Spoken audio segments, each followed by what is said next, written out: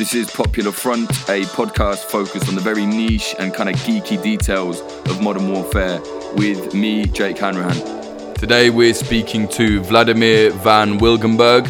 I was going to have someone else on this week, but then President Trump in the US suddenly decided that he was going to pull all of the US troops out of Syria, which, is a big deal. I thought you lot would want to hear about this. Now, Trump has decided to pull them out kind of rapidly. I think they're going to be pulling out in 60 to 100 days, which means big problems for the YPG, the Kurdish-backed forces in northeast Syria, also known as Rojava. The YPG are considered the best fighting force for the US to be allied with in Syria, fighting ISIS. Trump has said, it's mission accomplished, ISIS are finished in Syria. That's not true. The YPG are still fighting ISIS in Hajin Pocket, still fighting ISIS in Deir ez-Zor. So I got Vlad on to talk about the situation. He was in northeast Syria last week. He was in Rojava, and Vlad is unapologetically pro-YPG, sure, but this guy speaks fluently 2 Kurdish languages. He's probably been in Rojava more than any other journalist that I can think of, so I think what he's got to say is definitely relevant. You don't have to take it on board, but he will give you an idea of the situation that's probably going to unfold now that Turkey are very likely going to invade northeast Syria. Apologies, the sound is bad on this, but we had to do it quick and had to do it over the phone. So Vlad, why do you think Trump has decided to do this now? So I think for some reason he felt like let's just pull out of Syria and get over with this mess, and sort of ISIS is defeated, and let it be the problem for Syria, Iraq, and the regional actors. Let them deal with these problems. But I think the reality is that the U.S. credibility in the region will be completely damaged. And I think maybe it's a very wrong comparison, but it somehow reminds me when I was reading books about the Roman Empire. When the Roman Empire was crumbling, and I think we are basically witnessing this decision of Trump to withdraw from Syria. I think this is like one of probably in the history books, it will be one of the first signs of the decline of Western influence in the region and in the Middle East. And I think for Russia, this situation is perfect. For Assad, it's perfect. For Iran, it's perfect. I think Turkey thought it was perfect, but I think for Turkey, probably a phased withdrawal would have been better than a sudden withdrawal. I think also is going to create problems for Turkey, actually. Why? What do you think is going to happen now? Well, I think the problem now is it's difficult for anyone in the region now to see what's exactly going to happen. If the area of the northeast of Syria, of Rojava, will come under, for instance, Damascus control after an agreement, then basically all the focus of the Syrian government and the Russians will be on the Turkish-controlled zone. So there will be much more pressure on Turkey to do something about those jihadists that they were supporting in Idlib and in other areas. So I think it's a very complicated situation also for Turkey, how to deal with the sudden withdrawal, because, even the Americans themselves, they didn't expect this to happen. Remember that James Jeffrey, the new Syria envoy, they had this policy to stay in Syria, to deny Damascus access to these oil and gas resources in the northeast of Syria, to push Iran to leave Syria. But this whole policy now is in shambles. Like, the West has no more policy in Syria now, it's done. All this fantasy about Geneva talks and whatever, it's done. Like, they have no more leverage at all after the US is gone. And I think it's also very difficult for the UK or France, which also have troops in Syria, to do something to stop this chaos and to stop this instability. Yeah, it is chaos. That is the right word. Like we were saying earlier, you were in Syria, in Rojava, northeast Syria, last week. What was the situation like? How did people feel? Were they kind of arming up? Because, the Turkish troops were massing on the border. No one was sure if they would invade or not, but surely they were kind of taking measures to stop that. Well, of course, the Kurdish fighters, they were massing along the border. They were checking the borders because there were a lot of rumors that Turks were removing the walls. But there was never really any sign of that. But they were checking, the YPG was checking all the time the walls, if there was any changes. The blast walls? No, not the blast walls, because Erdogan built his own wall to keep the Syrians out of Turkey. Oh, the border. He basically, before Trump, he built his own wall. I think Trump is probably very jealous of Erdogan. So basically, I feel in Tel Abyad, Serikani, everybody, that's why I went to Serikani and Tel Abyad at that time to see if there was any change in the walls. But actually, there was no sign at all. And when I was looking with my mobile phone, making pictures of the other side of the Turkish border in Tel Abyad, the only thing I could saw was a lot of vans of, I think, Turkish journalists. So there was not a huge sign. But the people in Kobani, they were afraid, like less people are going to the shops. People were saving up more money just in case if they will become a refugee. So people were worried in Kobani, and especially now in Syria, everybody's very worried what's going to happen next. Nobody knows what the direction it is going to.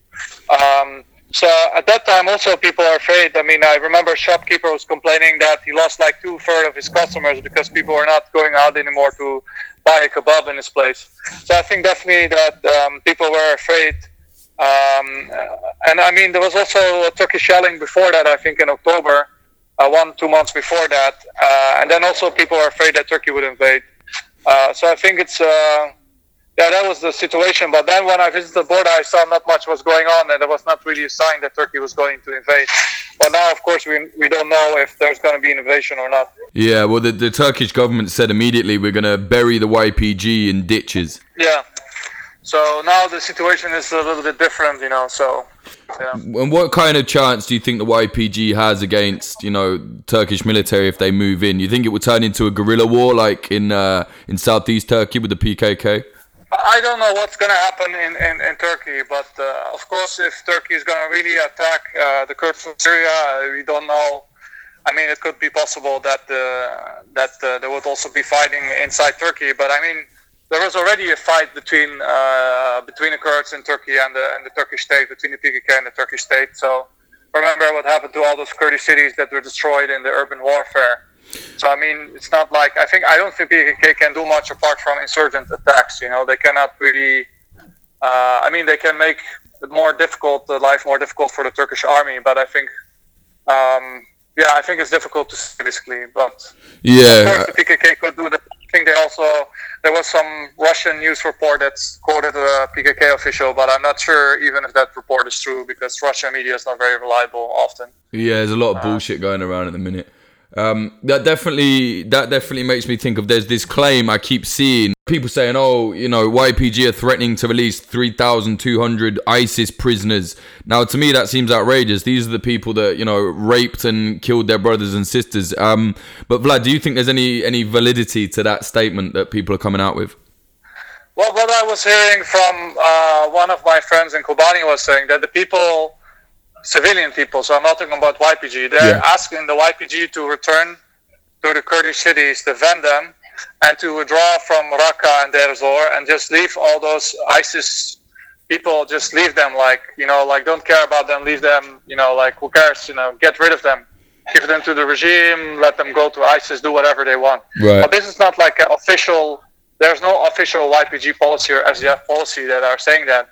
Maybe there were some people that had this idea, but there's no decision like that, But I mean, if the West is dropping the YPG and they don't do anything to protect them, why they would not hand over these ISIS women and children and fighters to the regime, for instance? Why would they not just let them go back to ISIS? I mean, I don't see what would be another, if they, for instance, will be forced to protect themselves against a Turkish attack, then I don't see why they wouldn't give them, for instance, to the regime or let them go or find another solution, because they will need all the resources to protect themselves against the Turkish state. And I think if Turkey attacks, then there will be a very big chance that the YPG would withdraw Deir Zor and Raqqa area and maybe leave local fighters there to protect the border against ISIS. Yeah. So then it would be a very chaotic situation. And also it's very difficult there used to be a lot of NGO workers in some Kurdish cities like Kobani. It was one of the most safest towns. You could have a drink there, have a beer in Kobani, which is not possible in the areas under Turkey. I mean, of course, the regime, it was very difficult for foreigners to go there without a Syrian regime visa. So this was going to be all gone. Those foreigners, they're probably thinking of leaving Syria. And actually, the American diplomats are working in the region. Actually, I already sort of got the feeling that something was going on, because actually someone asked me, is it true that NGO workers are asked to leave by the Americans? And this was before it was in the Wall Street Journal, before it was in the media. I already sort of had the idea before that something was going on, something was weird, because I got questions from people that heard that Americans are asking the NGO workers to leave Syria. So at that time it was already a little bit the sign that maybe something was going on. And then an official asked me, so is this the same like what happened in Afrin when the Russians left Afrin? But at that point, there was a lot of confusion, and my Kurdish contact was saying, no, this is just NGOs. They're like very worried. Someone else said maybe this is because of Christmas, that they're Americans, they go away for Christmas. But then, it started to become more serious, and then the reports came out, and then, all the chaos started. Yeah. I saw some reports earlier that YPG or PYD delegation have gone to have a meeting with the regime in Damascus. What do you think the regime can even offer them at this stage? Well, the best thing that the regime, the Syrian government can offer the Kurds is to protect the border against Turkey. So if they would send troops to the border of Turkey to stop a possible Turkish attack, but that only works if Russia supports this, because otherwise it would still be possible for Turkey to attack. For instance, also what they could do, for instance, to have the YPG fighters or the SDF put like on a Syrian uniform, and then as a sort of border force protect the border for Damascus, and also to protect the Kurds against a potential attack. But we remember that when Russia demanded the Kurds to hand over the Kurdish city of Afrin to Damascus, when Turkey was threatening to attack Afrin, if you remember that stage, then it was very basically Damascus demanding a full control of Afrin, and that all the fighters hand over their weapons and everything to the Syrian army. So I'm not sure. I think Damascus is going to ask for a very heavy price for this return. And of course, I don't think the Kurds will have any problem giving all the oil fields, gas fields, dams, major resources, for instance, the Ramallah, a town on the border where there's oil, to give them to Damascus. I don't think they'll have an issue with that. But I don't think they want to have like a full return of the Syrian government back with the intelligence service, with military recruitment, arresting people for certain things. I don't think they want that. But I think like before, when the Americans were still in Syria, like the Kurds had like a very strong negotiation position. But now it's nothing. I think the situation is, now it's like almost nothing. So that's why this is like a major victory for Iran, for Russia. I mean, this is like the complete destroy of the Western credibility in the region, that they just leave their partners. And yeah, this is like a big turning point, I think. Are you shocked that this happened now? Well, I'm shocked because, I mean, some people say why you're shocked is because, okay, Trump, he wanted to withdraw, but there was like a lot of resistance, for instance, from Mattis, from State Department, from the U.S. Army, that saw the SDF and the YPG one of the best partners they have ever had in the fight against jihadists, like secular partners that don't shoot you in the back, like what always happened in Afghanistan. So I think it was a shock because like he just withdrew suddenly, like versus like for instance he appointed the Syria envoy, and the Syria envoy James Jeffrey said we're going to stay in Syria for an indefinite period of time until the Iranians leave and until we find a political solution in Syria. And then suddenly Trump comes with an announcement. He said we're going to pull out from Syria completely. So Trump, he doesn't care about foreign policy. He just wants to focus on building his wall and focus on domestic issues in the U.S. He doesn't want to get involved so much in foreign wars. So yeah, I think even Obama, he didn't want, even President Obama, former President Obama, didn't want to get so much involved in foreign interventions. But I think Trump takes it up a notch, like he goes even further. And also, I don't understand why some people are now saying that maybe this is going to mean there will be a war against Iran, because some people are saying that Mattis was sort of a balance in the administration against a more aggressive policy towards Iran. But I don't think that Trump would support such a thing to send now instead of, because he's talking about withdrawing troops from Afghanistan, he's talking about, he's already withdrawing from Syria. So I don't think Trump is going to do a war with Iran or something. I don't know why people are saying that. No, I don't either. So also the France and the UK have said, we're going to stay behind, as part of the global coalition against ISIS. But I can't see that will last very long without the US. I don't think it will be very, useful. But what do you think? What do you make of that? France saying they're going to stay and the UK is saying they're going to stay. Well, it would be good if European countries would take more responsibility to protect their interests, but I think it's going to be difficult because if there's no more U.S. air power, and the whole coalition against ISIS is built on that, like the French and the British are very dependent on the Americans in Syria to stay there, so if the Americans are not there anymore, like how the French or the British are going to do that, like how they can do this by themselves. So I think it's going to be very difficult unless they make, for instance, the decision to send much more troops to Syria. But there's a very short time frame, and it's not that like France or UK, they're not like a country like Russia that is led by one person. They cannot just make a decision to just suddenly send like a lot of more troops. Like has to be like a mutual consensus between the British Parliament and the British government, and in the France it's the same. It's not so easy. I mean, I think in the French public is in support of the Kurds of Syria, and they want them to survive.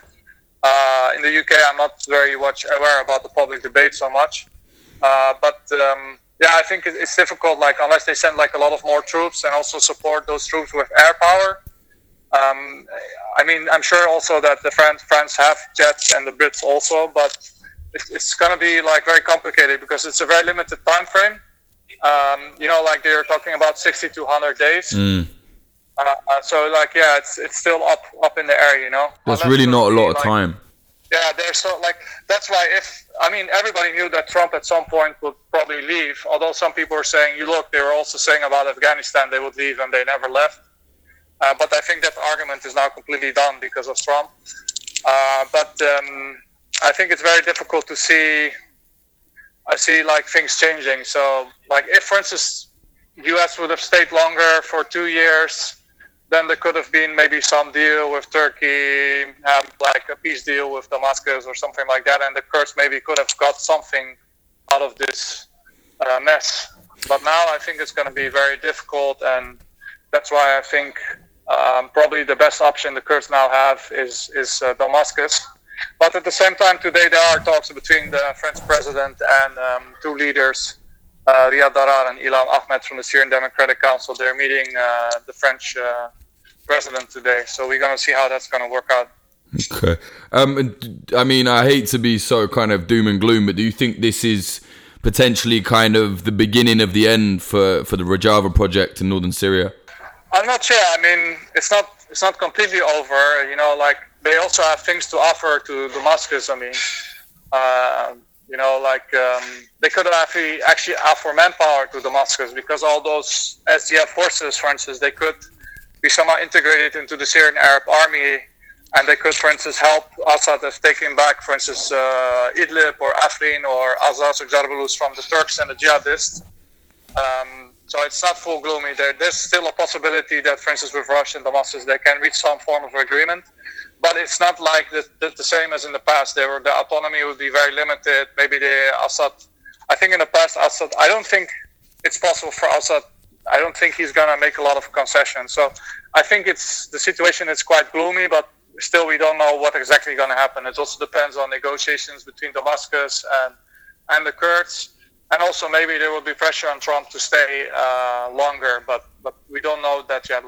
But I think the situation is quite grim now for the Syrian Kurds, and I think in the region that most likely, as it looks now, that only the Iraqi Kurds until now, although their situation is also not perfect, to maintain their autonomy in the region. And maybe you can give us an idea of what will happen if the Turks do invade, like they say they're going to. What do you think will happen? Because Iraq really can't handle any more refugees. What do you think? What's the worst case scenario?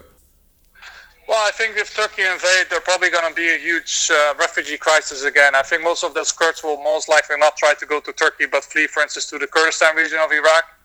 And the Kurdistan region already hosts around 200,000 Syrian Kurds, so it will be very difficult for them to host more. I mean, I already talked to people that say if a major conflict happens, we most likely will try to go to Iraqi Kurdistan. But it depends also on which areas they invade. If Turkey is going to really make this buffer zone all the way until Derik, or they just want to take like Tel Abyad and Manbij or something. So it's going to be difficult to say, but I think if Turkey does that, it's going to create a huge crisis. And also I think the SDF and the YPG most likely will withdraw their forces from Raqqa and Deir ez-Zor to focus on the fight against Turkey, to defend themselves against Turkey. And in that case, ISIS would also be able to make a comeback there, potential comeback. So that's why I think this argument by Trump that he defeated ISIS and ISIS is over, I think this is a big paradox. It's like a big idiocy, basically. So yeah, it is idiocy. Yeah. I mean, they're still fighting in Hajin. Yeah, they're still fighting, and the ISIS, they still have a large number of fighters. In Deir ez-Zor. This is like a desert. It's not very easy to control that.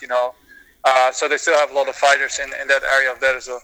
Yeah. All right, Vlad. Thank you very much, mate. Is there anything else you wanted to add? Well, also I wanted to talk something about is that also, in the past, like a lot of journalists, they were going to Syria. And actually, Rojava, or the northeast of Syria, was one of the few areas that journalists could go to without a visa, without much hassle. They would not be kidnapped. They would not be attacked. They would not have like a minder with them or something. Like you've been yourself to Syria. This is sort of sad that there were like some journalists that were always trying to undermine what was going on in the northeast of Syria, and now it's like gone. So I think it's also, there are like some journalists that were very critical of the Kurds all the time, but they were not so critical about the Turkish-backed opposition that were always kidnapping, looting, and doing a lot of plundering in the area. So I think also this narrative, should also realize that this narrative is there, and that even people that were very critical of the Kurds, they were always allowed to enter and to visit Raqqa. So all the time there was a visit, what the Kurds are doing with Raqqa, what the Kurds doing at Raqqa, they are oppressing the Arabs. And then they ignore that in Turkey, thousands of Kurds, they are oppressed. They ignore that, the Kurds, and they worked, give a lot of sacrifices to fight against ISIS. And now they're basically being dumped. So this is a very horrible situation. And a lot of the things that the rebels were doing, for instance, now in Afrin, you almost hear nothing about that in the Western media. But for instance, if a YPG fighter would start kidnapping Arabs and ask for $500 per person, then I'm sure it would be a huge report in some US newspaper, or like The Guardian or Observer or any other newspaper. So there was really a huge lens, exaggerating everything, small thing that happened in the northeast of Syria, just because the Kurds were allies to the US. But if Turkey was doing something, or the rebels were doing something, often it was ignored. So that's the situation I think we are in. But now it will not matter anymore, because I remember I was in the UK Parliament talking about the situation in Syria, and then someone asked me what about the situation of Arabs in Deir ez-Zor? Are they being discriminated against by the Kurds or something like that? But now I think because Trump is withdrawing, this whole debate will be useless, because now it will be under Damascus control, most likely. So we will see what's going to happen exactly. It's still very unclear what's going to happen. What a fucking mess. Vlad, how can people keep in touch with you on Twitter and what have you? Well, they can just search my name on Twitter. I am on VVAN. It's like my last name basically. Mm-hmm. So you can find me there on Twitter, and also I have a page on Facebook. So I'm easily to follow there if you search my name. All right, mate. Well, thank you very much for that, and good luck with the future. Okay, man. Cheers, man. Laters. Bye-bye. So that was Vlad giving us a brief idea of what's at stake for northeastern Syria, for Rojava and the YPG, now that Trump has decided to rapidly pull the US troops out of the area. To keep Popular Front moving forward, please go to patreon.com/popularfront. Consider pledging there. I was talking to my friend about this the other day. There's been nearly 150,000 unique downloads since we started in May. And even if a quarter of those downloads went onto the Patreon and were $1 a month, Popular Front could be a lot bigger. So if you like it, consider it. If you go to our youtube.com/popularfront, there's a brand new dispatch on there. We went to France, to Paris, to cover the yellow vest protests and the police brutality, the anger, the riots, all sorts of stuff there. So if you watch that, you'll see that. Please, if you like it, share it, whatever. This episode was sponsored by defensepost.com, defense with an S. It was also sponsored by Atlas News on Instagram, so that's instagram.com/Atlas News. To keep up to date with Popular Front, follow us on Twitter, that's twitter.com/popularfrontco, or follow me, that's twitter.com/Jake_Hanrahan, HANRAHAN. The website is popularfront.co. I'm hoping to get a proper website up there with articles and all sorts of stuff soon, we'll see. Instagram is @popular.front. And thank you very much to the following people. We wouldn't be able to do this without your support. Those people are Anthony Kubarik, Axel Iverson, Casey Francis, Chad Walker, Cody Bergerud, Dan Dunham, Daniel Shearer, Darby, Diana Gorvanek, Emily Molly, Fletcher Tate, James from the Discord, Joanne Stocker, Joel Tambusi, Joshua Yabut, Lawrence Abrahams, LH, Margaret Bowling, Patrick Bronte, Peter McCormack from the What Bitcoin Did podcast, Ryan Sandercock, Scott Jonesy, Stephen Adi Henderson, and Zachary Hinch, and all the friends on Willie at Discordy. Thank you very much. Music in this episode, the intro was by Home and the outro was by Son of Old. Go to his SoundCloud at soundcloud.com/son-of-old. Sun spelled S-U-N, like sun in the sky.